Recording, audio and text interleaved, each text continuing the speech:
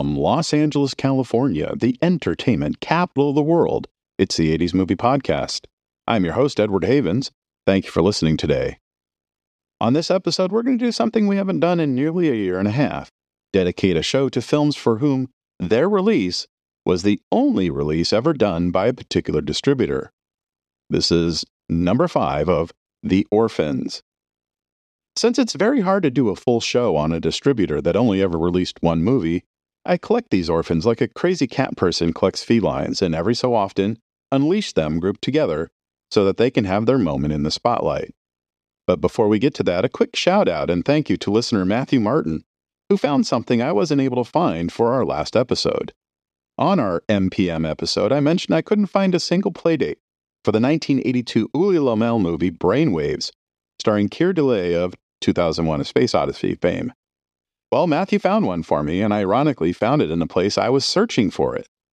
The Friday, November 19th, 1982 edition of the Cincinnati Enquirer has a quarter-page ad for Brainwaves, showing it playing at 3 theaters in Cincinnati, the Eastgate, the Erlanger, and the Springdale theaters. So thank you, once again, to Matthew for that find. Our first movie of today's episode, The Last Fight, was the 8th film directed by the legendary Fred the Hammer Williamson, who also wrote, produced, and starred in the film as his most iconic character, Jesse Crowder. And a quick primer for those of you who are unsure of who Fred Williamson is. After a successful football career in the American Football League in the 1960s, Fred Williamson would quickly become one of the top stars of black cinema. He would become such an important figure in black cinema that within 5 years, he was writing and or producing and or directing his own films. He was so big, he was able to get Paramount Pictures to release not one, but 2 movies with the N-word in its title into theaters. To help get the film made and released, Williamson would turn to film industry veteran Mel Marone, who had recently left World Northall Pictures, a company he started in the early 1970s to handle Godzilla and Bruce Lee movies before they turned to global art house films like Peter Weir's The Last Wave and Nicholas Roeg's Bad Timing, A Sensual Obsession, who was starting up a new distribution company called Best Film and Video. Filmed in 1981, a pre-crossover Dreams Ruben Blades stars as Andy Kid Clave, a singer who has turned to boxing to pay the bills. He signs a contract with a shady boxing promoter who kills Kid's girlfriend when the promoter thinks Kid is about to back out of his contract. Kid soon discovers there's a blood clot in his head that could kill him, so he teams up with Williamson's Jesse Crowder to try and finish off the promoter and win a major title at the same time. Also featuring boxing promoter Don King as himself, the legendary Joe Spinell, and a pre-To Live and Die in L.A. Darlene Flugel, The Last Fight would open on 79 screens in New York City on September 9, 1983. The reviews were not good. In fact, they were brutal. Brutal, much like the fate of practically every character in the movie. But Williamson was still a marquee name, at least in New York City, and the first 3 days would see the film bringing in $430,000, the second best new opener in town, and the 4th best performing movie overall. But that wasn't enough for most theater operators. By the following week, most New York theaters had dropped the film for other movies, and the only theater still playing the film in Manhattan, the RKO National Twin, saw its second week grosses drop from $30,000 to just $8,000. And by the 3rd week, it would be out of the Big Apple completely. But all those prints moved to other markets to open on September 30th. 3 in Charlotte, 2 in Greenville, South Carolina, 1 in Anderson, South Carolina, Beaufort, South Carolina, Durham, North Carolina, and Myrtle Beach, South Carolina. The next stop for the film would be Chicago, where the film played on 24 screens starting October 7th. Williamson himself would fly into the Windy City to make an appearance at the famed Chicago Theater, where the prime show would be preceded with a prize fight on the streets in front of the theater. This promotion would help the Chicago Theater do $15,500 for the opening weekend, but the other 23 theaters in Chicago could only manage $29,000 between them. The following week, October 14th, The Last Fight would open on 31 screens in Los Angeles, including 14 drive-ins. And as always, there were no reported grosses, but Variety did track 9 of the theaters playing the film in Tinseltown, where it would earn $45,000. In its second week in Los Angeles, the film would be relegated to B-movie status at the theaters and drive-ins still playing it, including one in Carson, where a Pepsi bottling plant is now set up, supporting Eddie and the Cruisers. There'd be a few more playdates after that, including 4 screens in St. Louis for Thanksgiving weekend, but a grim $6,000 in 5 days would kill off the film once and for all.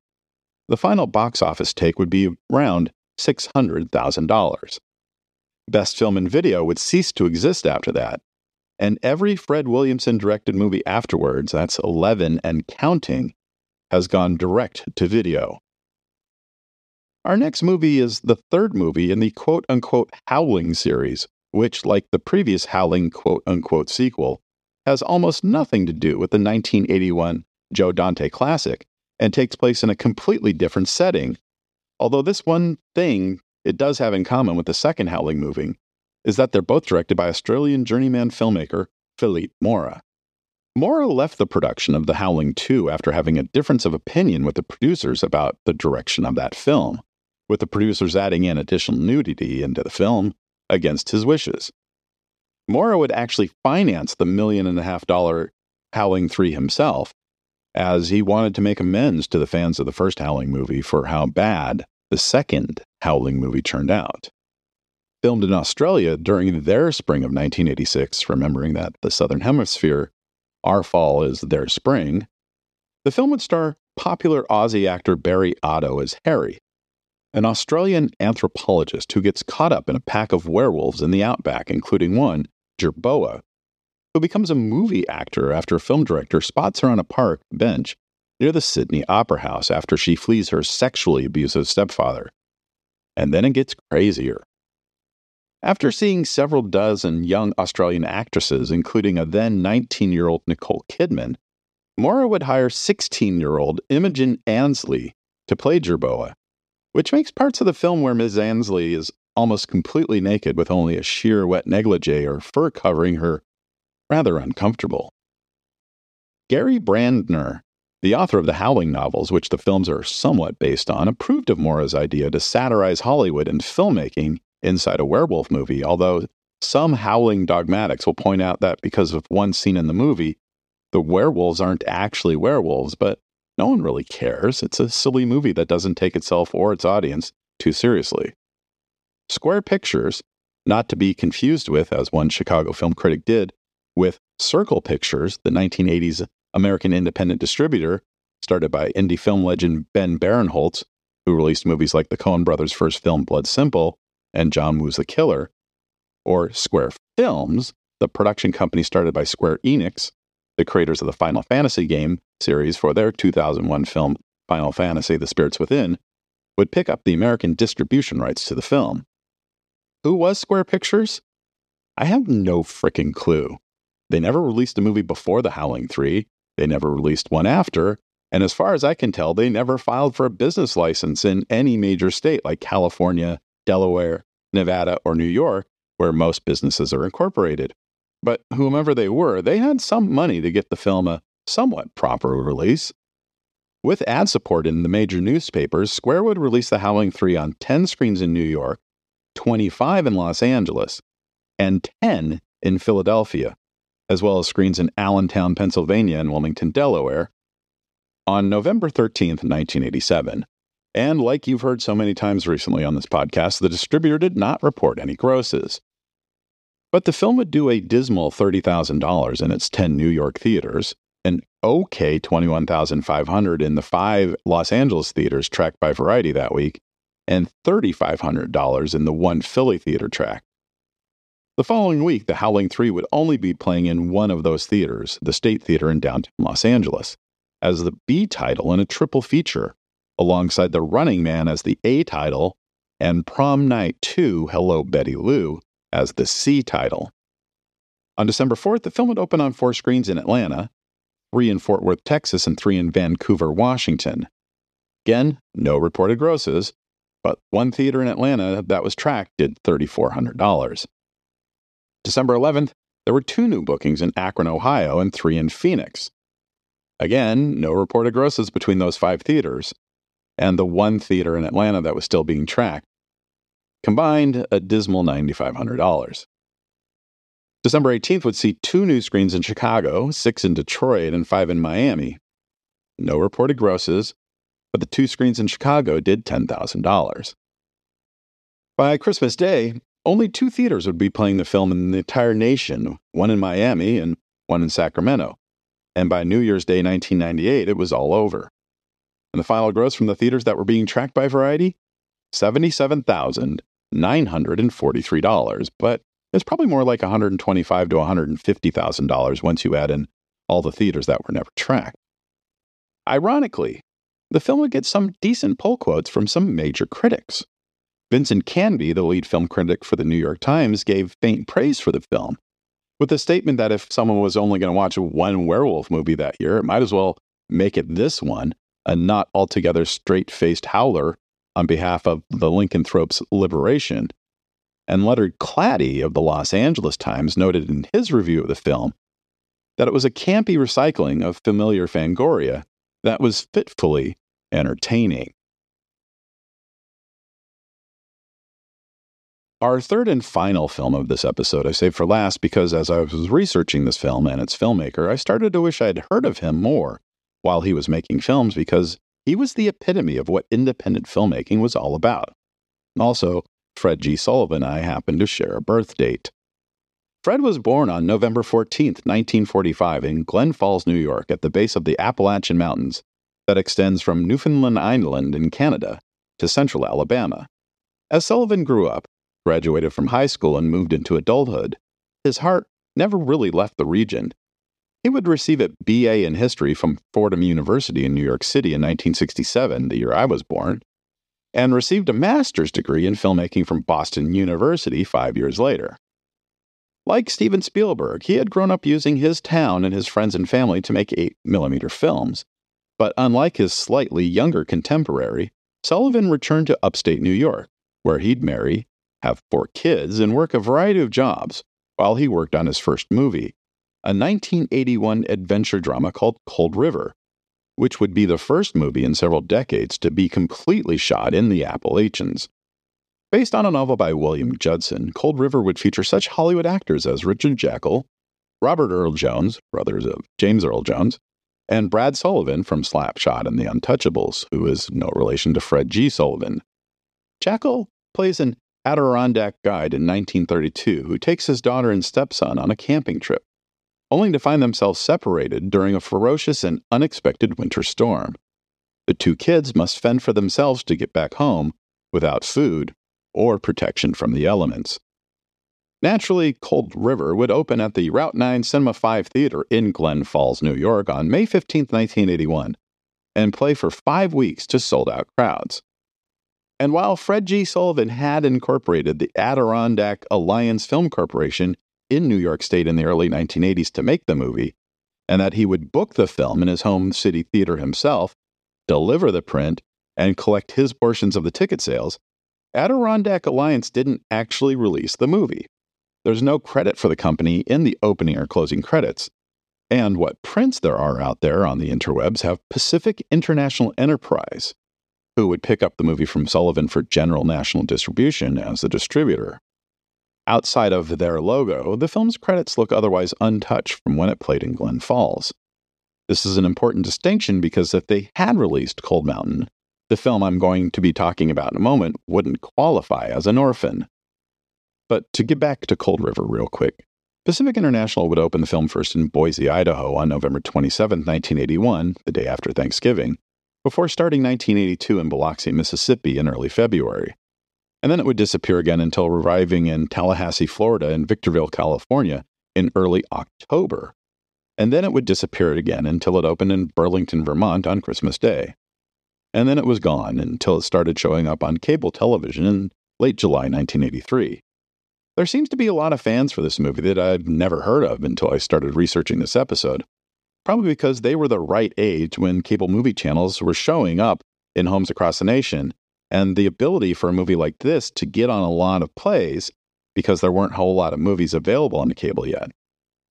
But because Sullivan owned the non-theatrical rights to his movie himself, he would soon find himself earning enough from it to start thinking about his next movie. And the idea Sullivan would come up with was a maybe autobiographical, maybe documentary about himself, his family, and his life as an independent filmmaker. Fred would play Fred G., or as some in the film call him, Adirondack Fred, who spends most of the film with his wife and kids dodging creditors and talking to locals about himself.